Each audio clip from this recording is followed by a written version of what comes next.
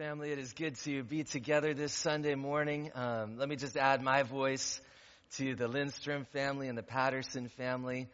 After spending a year in Tanzania doing good work, teaching kids and investing in other people in the name of the Lord Jesus Christ and to the glory of God, it really is an honor to have you back here among us.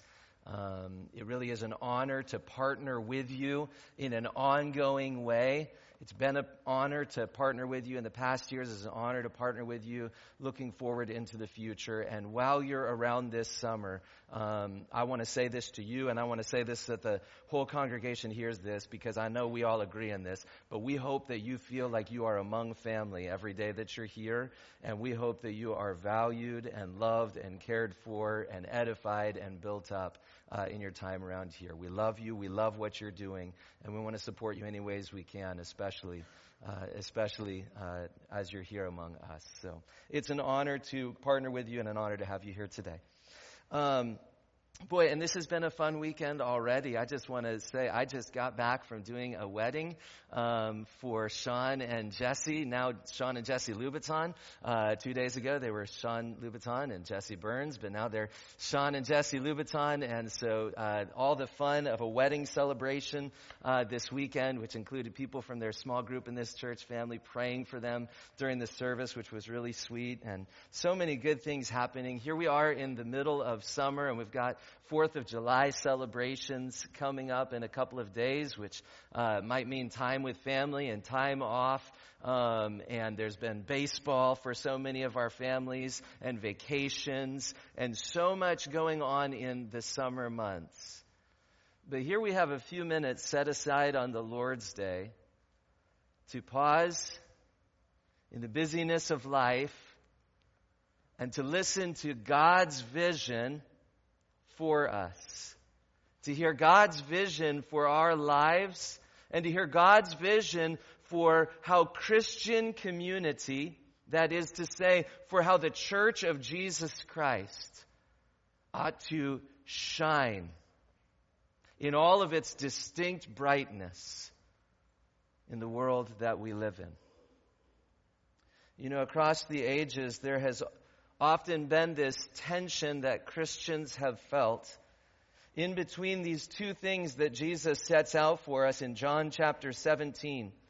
In John 17, Jesus prays for his followers, and he prays for his followers as people who will be in the world, but not of the world.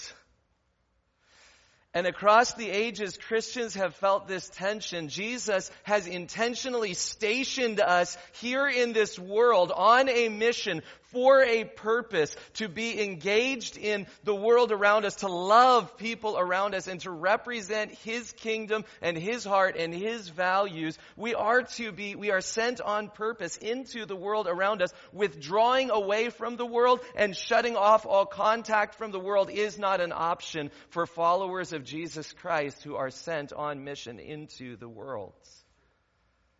And yet, at the same time, Christians across the ages have felt this tension, because while Jesus intends for us to be in the world on mission, we are not to be of the world.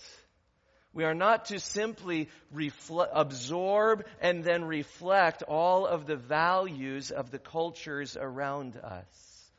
We are sent on mission into the world, but we are sent on mission into the world as a people who are meant to be different.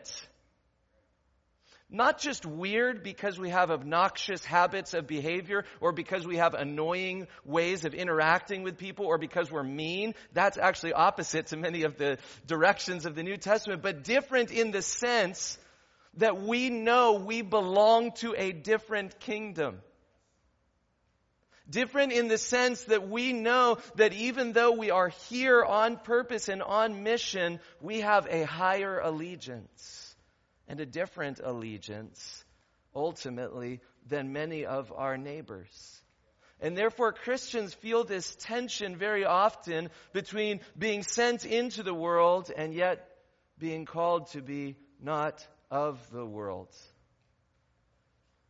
Here in our passage in the middle of the book of Ephesians, We're following through the book of Ephesians and we're paying attention to what it means to be built together. To be built together in Jesus Christ as a church. And here as we get to Ephesians chapter 5, we get some directions for how the church of Jesus Christ in any culture, in any part of the world, in any century, is called to live with a certain kind of distinctiveness. How the Church of Jesus Christ is called to live with certain, we might call them countercultural values that come to us from Jesus Christ.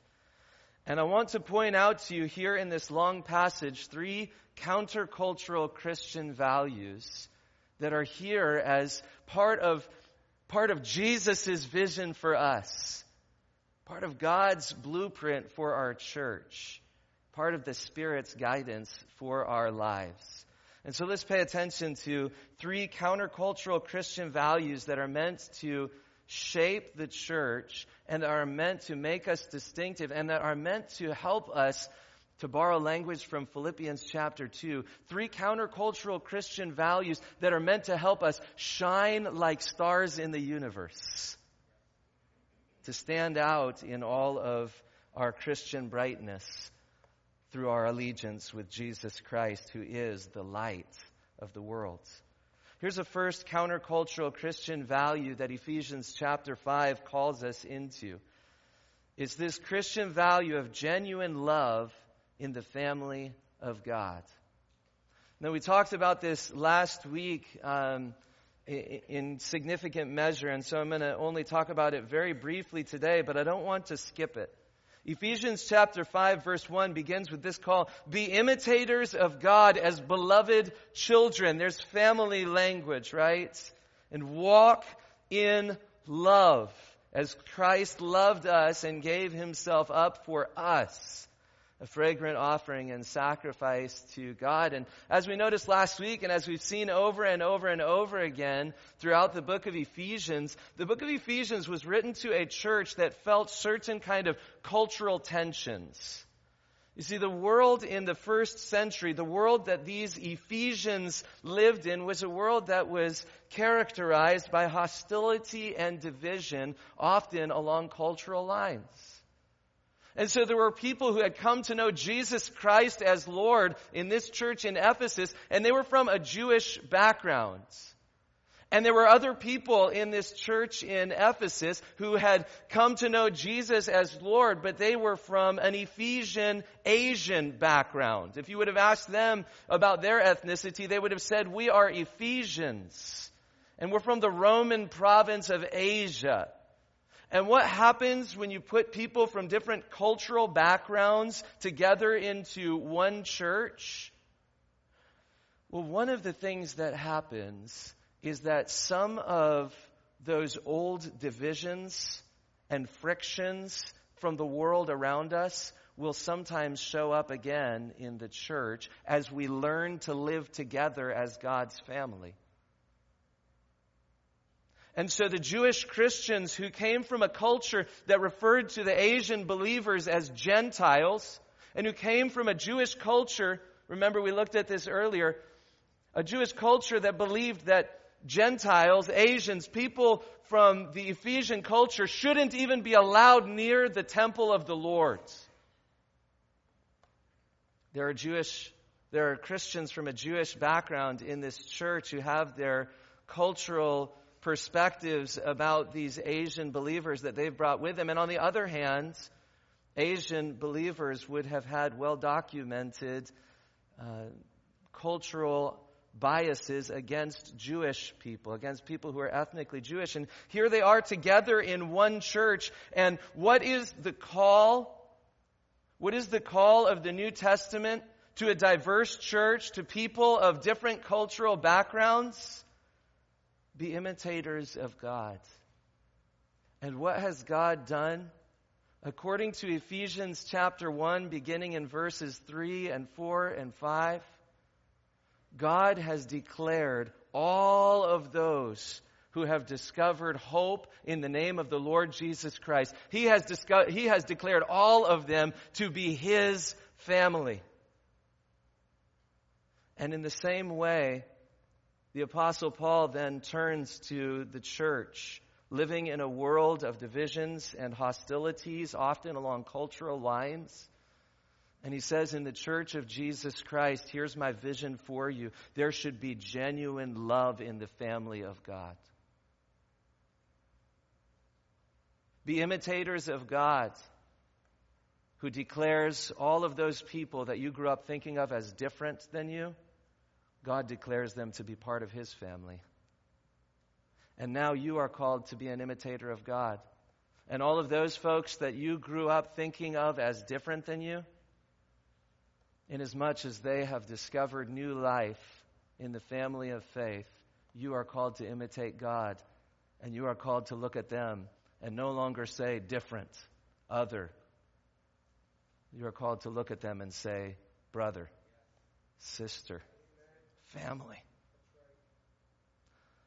In a world of hostility and division, often along cultural lines, we are called to a countercultural way of life, which can be described as genuine love in the family of God. That's one of the countercultural Christian values that's named here in this passage. But then in verses 3 through 17, Paul spends a great deal of time speaking to another countercultural Christian value. And it's a countercultural Christian value that we might call sexual integrity in the light of Christ. Now, once again, just a little bit of cultural background might help us to understand what the New Testament was saying, what the book of Ephesians was saying to those who first read this letter. Sometimes, as we think about Christian sexual ethics today, sometimes we have this narrative that goes something like this. People throughout all of history have always had this very narrow view of human sexuality and of what's appropriate for human sexuality. And only in the last little while, here in our corner of the planet, among Westerners here in North America and in Northern Europe, we have discovered freedom by ignoring those old-fashioned sexual principles. We have discovered freedom by throwing away all of those old-fashioned rules and regulations about sexual expression. And the story in our culture goes like this. For thousands of years, all people everywhere have tended to believe this narrow set of things about human sexuality, but now we have found freedom by encouraging sexual indulgence. Isn't that something like a narrative that we absorb all of the time? The New Testament shows us that narrative is not quite accurate in several ways. For one thing, as we read the pages of the New Testament, we begin to realize that the New Testament itself was written into a world of sexual indulgence. The Roman world that the Ephesians lived in was a world in which sexual indulgence was encouraged. And whether we would think of that today in terms of sexual indulgence that would go with gay or lesbian kinds of sexual indulgence, or kinds of sexual indulgence that we would label today as heterosexual sexual indulgence. These kinds of things were common in the ancient world. They were common in the Roman world that these Ephesian people grew up in. And what does God's Word say? How do Christians live in a world that encourages sexual indulgence? How do Christians live in a world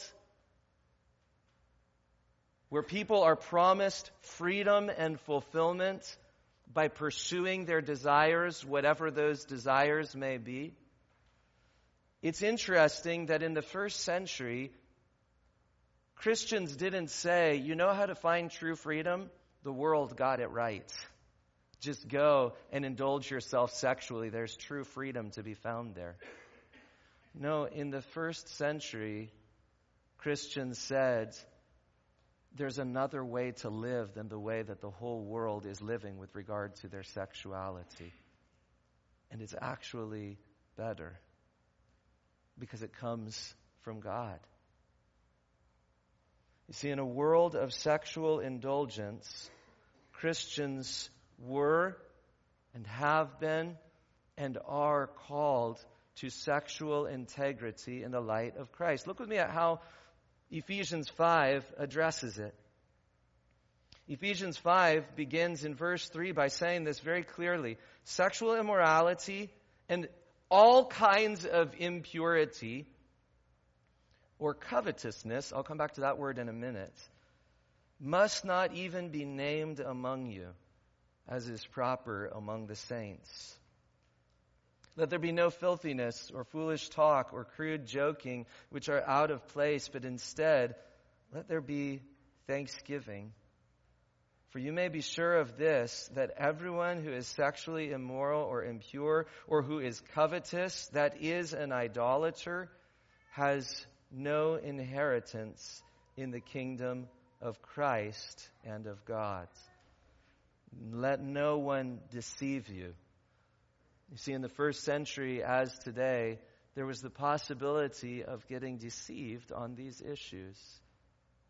Getting deceived by stories from the culture around us. Let no one deceive you with empty words, for because of these things, the wrath of God comes upon the sons of disobedience.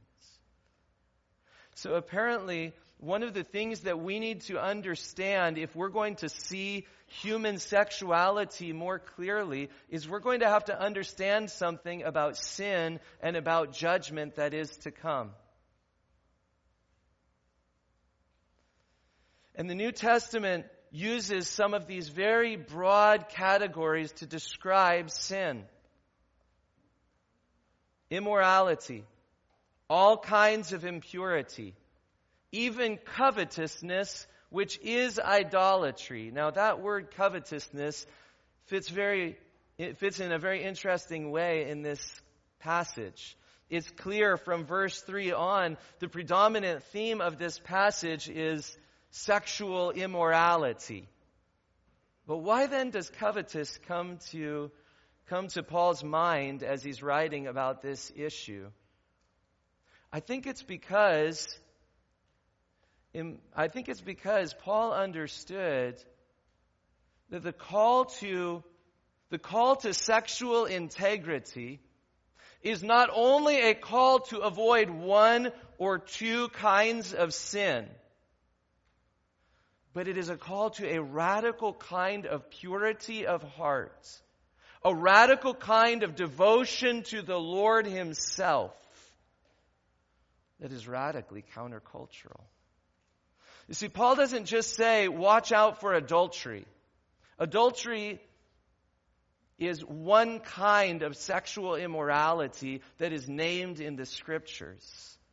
It's one kind of sexual immorality that is named in the 10 Commandments that are famous from the law of Moses.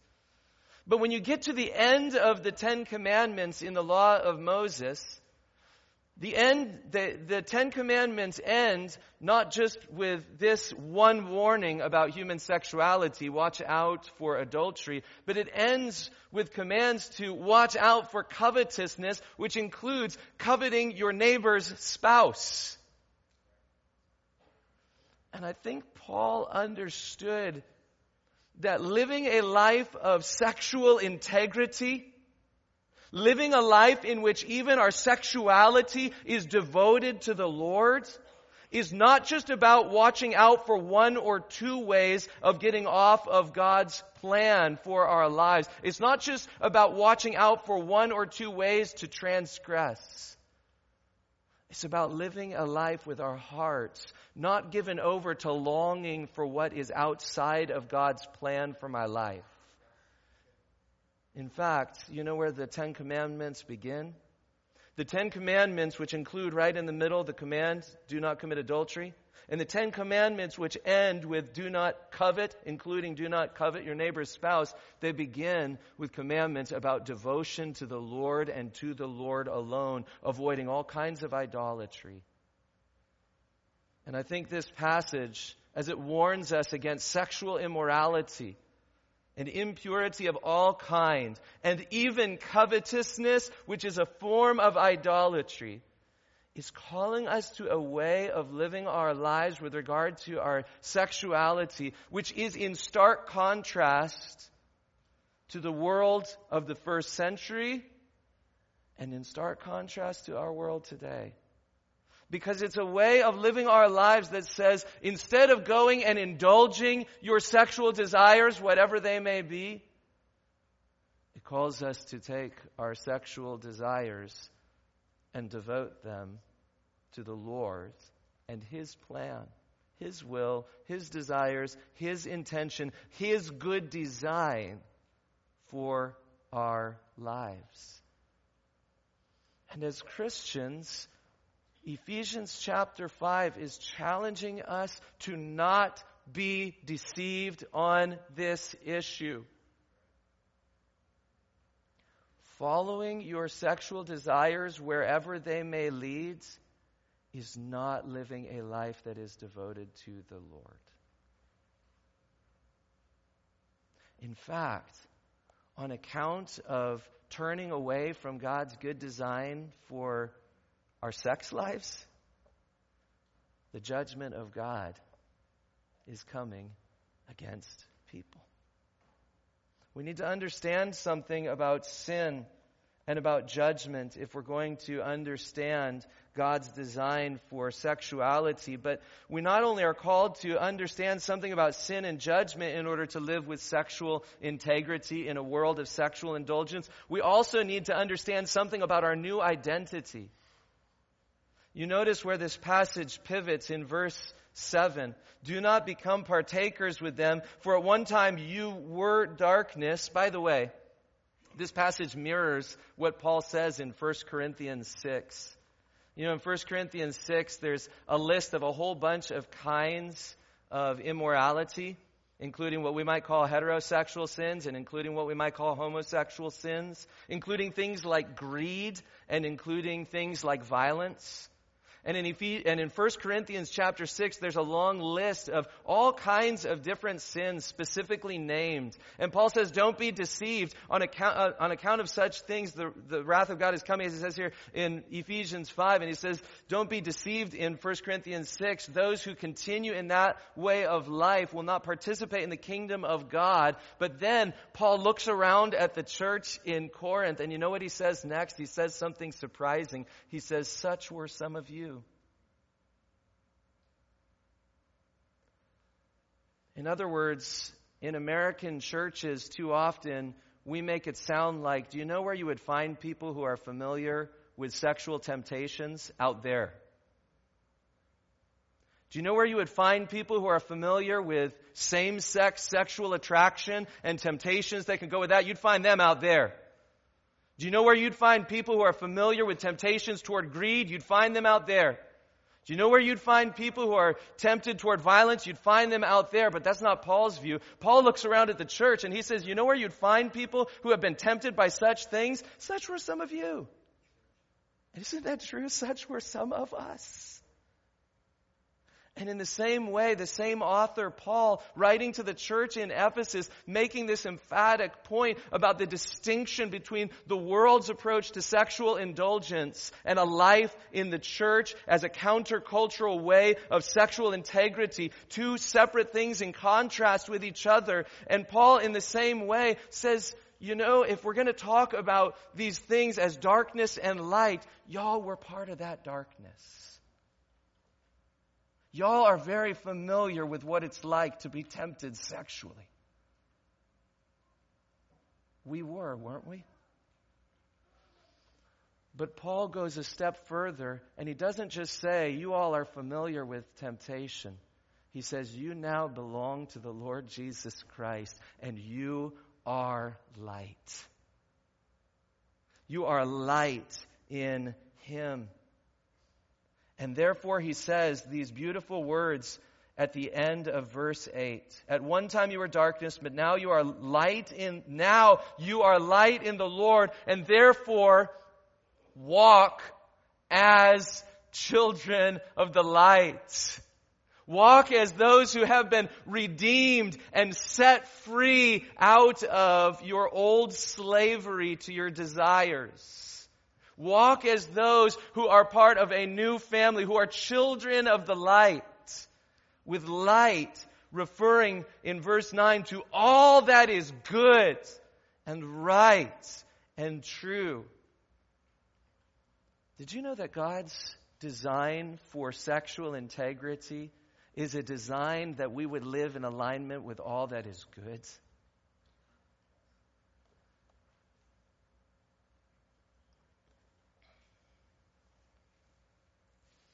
And then there's this little quotation in verse 14. It's an amalgam of a few things from the book of Isaiah. Awake, O sleeper, and arise from the dead, and Christ will shine on you. It's a few different lines from Isaiah lyrically put together. And these lines from Isaiah are lyrically put together to remind us that we are called to live awakened lives. Not just walking around in a sleepy stupor, just living like all of the people around us, but we are called to live awakened lives in the light, in alignment with God's good and right and true design for our human sexuality. We're called to live awakened lives, making the best use of the time, making redeemed use of the time, living our lives well for our good and to the glory of His name. You see, going back 2,000 years, the church has existed in cultures that celebrated sexual indulgence instead of sexual integrity. This is nothing new for the Church of Jesus Christ. And for 2,000 years, although Christians have often stumbled and failed and made mistakes with regard to sex and sexual purity and sexual integrity, for 2,000 years we have been called to find freedom, redemption in Jesus Christ, which is not only the forgiveness of our past sins, but freedom and liberation to begin taking steps of new life as His light, as children of all that is good and right and true in this life. And so today, as we live in a culture that prizes and values and celebrates sexual indulgence of many varieties, we are called not simply to participate with the world around us, but instead to live as light. To live as counter-cultural people who, instead of just following the world's ways of sexual indulgence, we prioritize sexual integrity, all that is good and true and right. Christopher Yuan has written some helpful things about this. And one of his helpful words to us as a church on this topic is to help us understand what the will of the Lord is with regard to our human sexuality.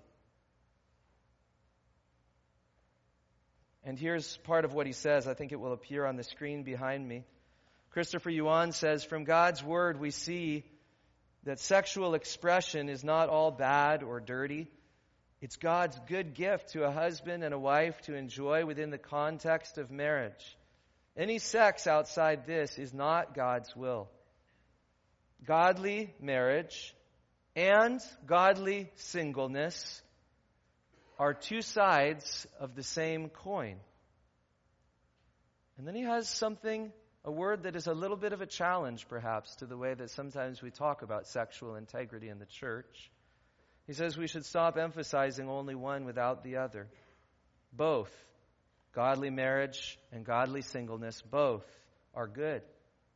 Holy sexuality, which he defines as chastity in singleness and faithfulness in marriage, is God's good standard for everyone. Holy sexuality. I love the way he describes this vision.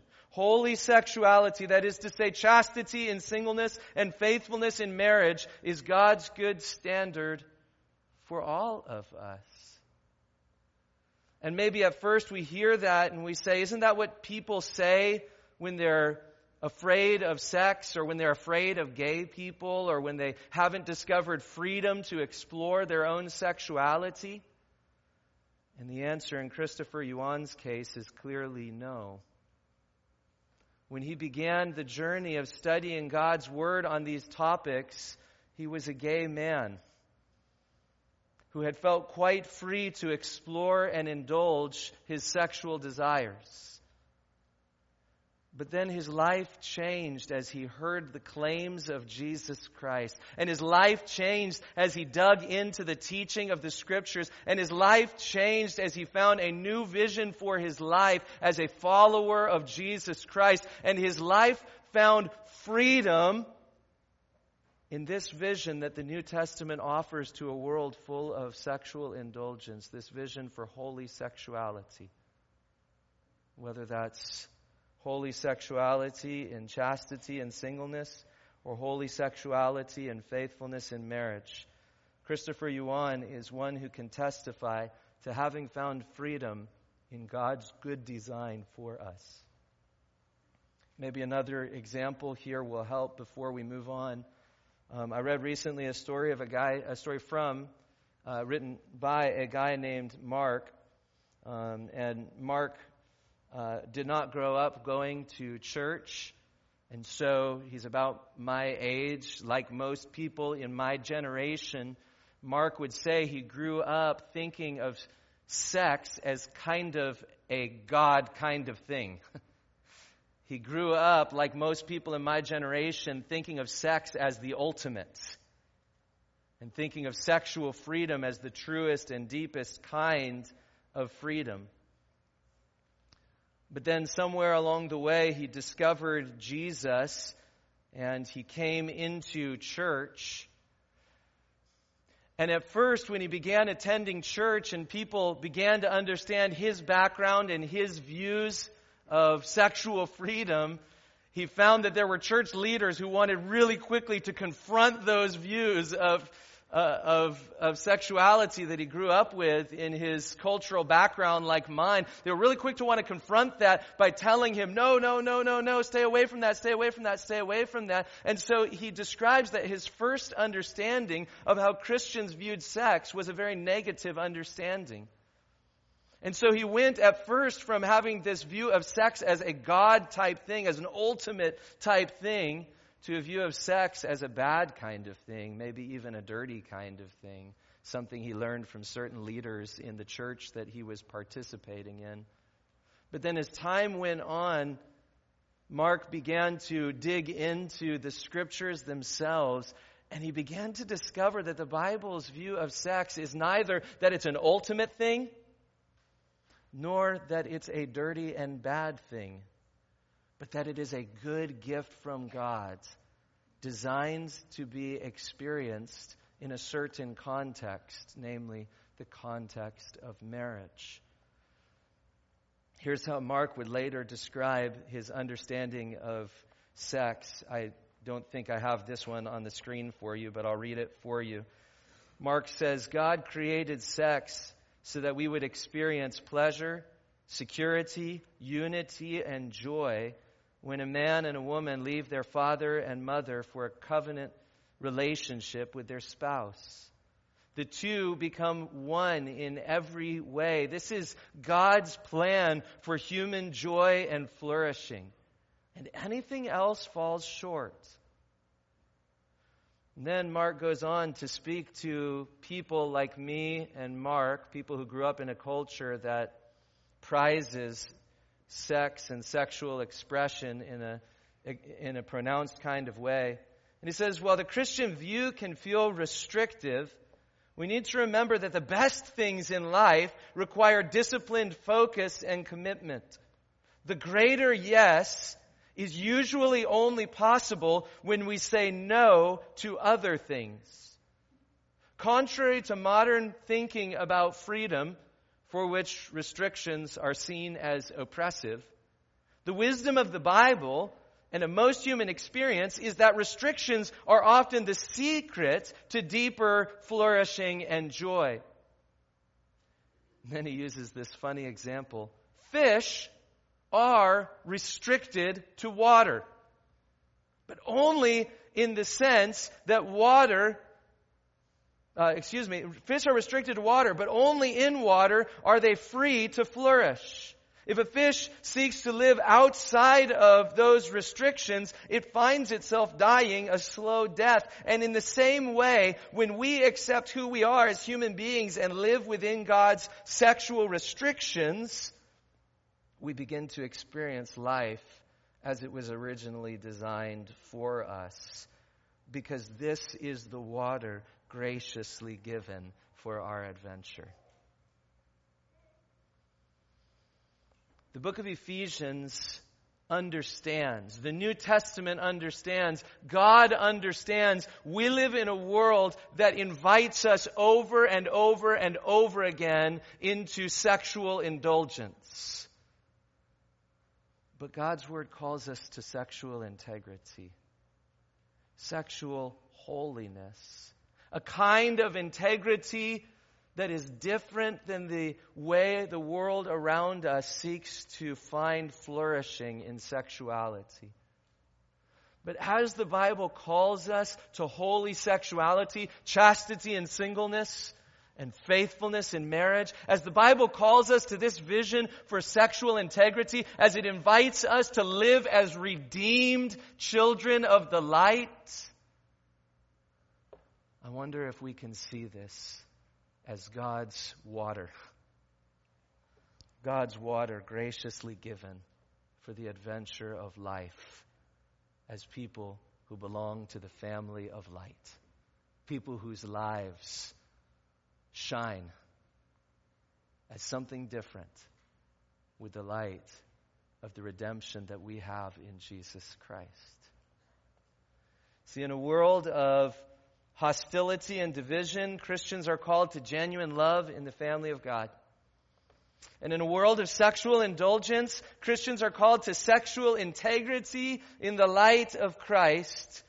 And here's a third kind of countercultural value that we're called to. I'll treat this more briefly than the previous. You don't need to get out lunch sacks. But here's a third kind of countercultural value that we're called to as Christians. There's so much to say here, but for the sake of time, I'll say it a little more briefly. We're also called to spiritual fullness in the Holy Spirit. In the first century world, as in the world today, there were all kinds of hollow spiritualities. Hollow spiritualities that offered practices. Live like this and you'll become a stronger person. Live like this and you'll be happier. Live like this and you'll be able to deal better with your sorrows and your fears. Live like this and you'll find fulfillment. But in the first century world, as in today's world, the more people drink in these hollow spiritualities, the more the hollowness appears for what it truly is. It's hollow. Many of these approaches to spirituality are empty and unsatisfying and unnourishing at the core. Why? Because that thirst that we have for spirituality is not something that can be fulfilled simply by a set of practices. That thirst that we have for spirituality is not something that can be fulfilled by just do X and Y and Z. It's not something that can just be fulfilled by reading books written by any author from any culture or from any philosophical background or with any degree of celebrity. That longing for spirituality that we have is something that can only be filled by God Himself.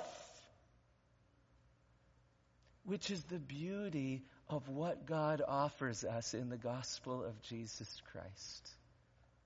Our God, who all by grace through faith claims us and brings us into His family. Our God, who gave His Son Jesus Christ as an offering for our sins to set us free from slavery to sin, to set us free from the powers of sin and death. He also graciously offers to us His own Spirit to live within us. I often like to point out that in the book of Ephesians, there are two facts that are assumed to be true about all believers in Jesus Christ. The first fact that is assumed to be true is found in Ephesians chapter 1 and right around verse 13. Is this idea that if you're a Christian, if you have believed in Jesus Christ, then fact number one, you are already sealed with the work of the Holy Spirit. If you are a Christian, then the Holy Spirit has already stamped your life in such a way that secures your final deliverance. Praise God for that. But there's a second fact that's assumed to be true about Christians as it relates to the Holy Spirit. And that fact is found in Ephesians chapter 5, verse 18. It's this fact that while believers are already sealed with the Holy Spirit, we can be even more filled with the Holy Spirit. Look with me again at Ephesians chapter 5, verse 18. Do not get drunk with wine, for that is debauchery. Now, it's interesting, after all of this talk about living as different than the sexually indulgent culture around us, that Paul then turns and says, listen, we're avoiding debauchery, right? And maybe there's some kind of connection here because so many people in the ancient world, just like so many people in our world today, there is nothing new under the sun, right? So many people seek fulfillment through getting drunk. But Paul says, I'm inviting you into something. I'm inviting you to live under the influence, but not the influence of spirits. I'm inviting you to live under the influence, but not by getting drunk with wine. I'm inviting you to live under the influence and so find joy and fulfillment, but not like the world does around you with all of its partying. I'm inviting you not to get drunk with wine, but instead to be filled with the Holy Spirit. That Spirit that has stamped your life, ensuring your final deliverance since the day you first came to faith in Jesus Christ. Paul says to the church, and God is saying to us today, get more filled with that good Spirit, and so find more fullness than the world has ever found by getting plastered at parties.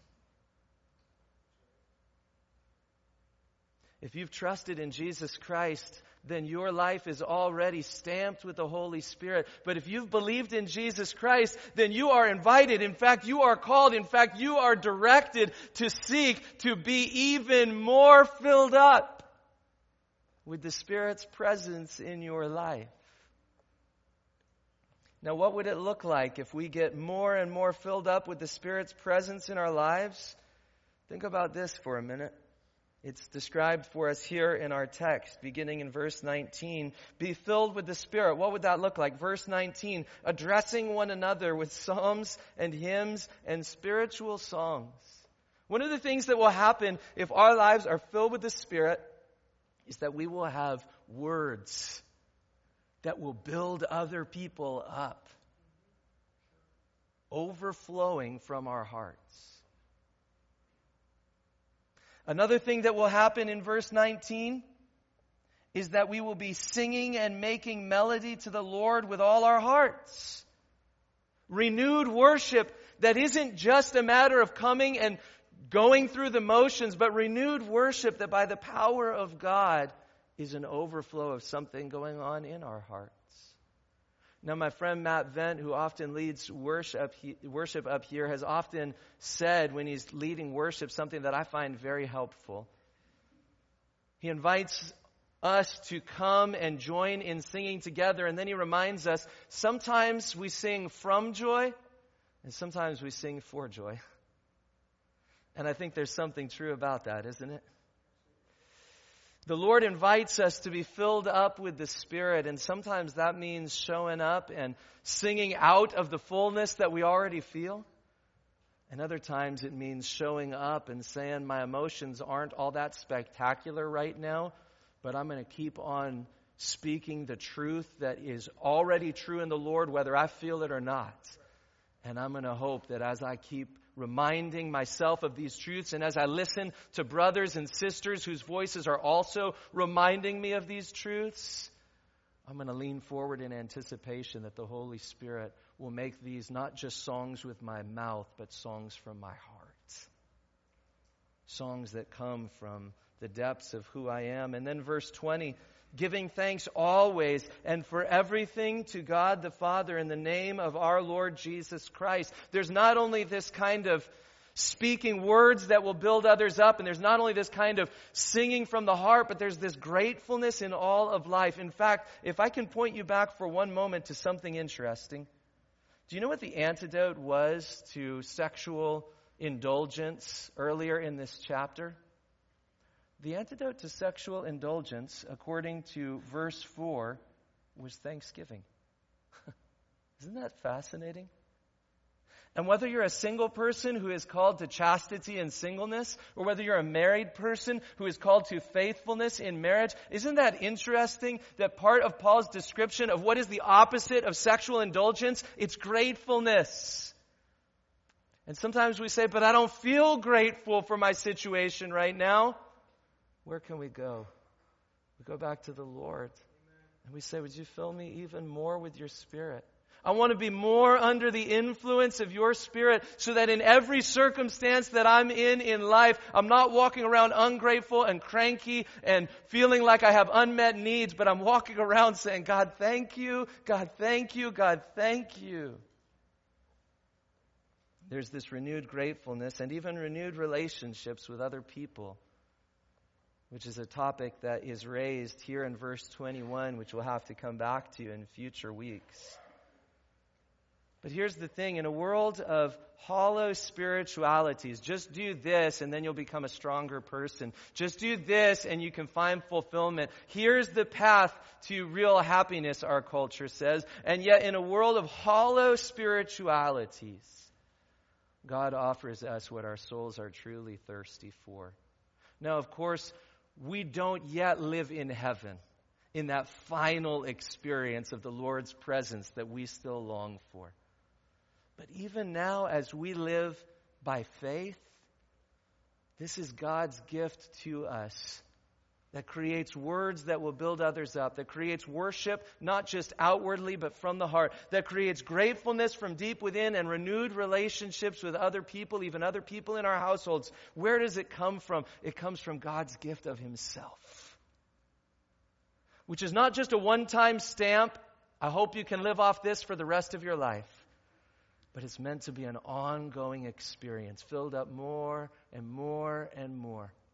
And as soon as we begin to get weary again, what do? We go back to the Lord again and we say, would you keep on filling me with your presence and with your power?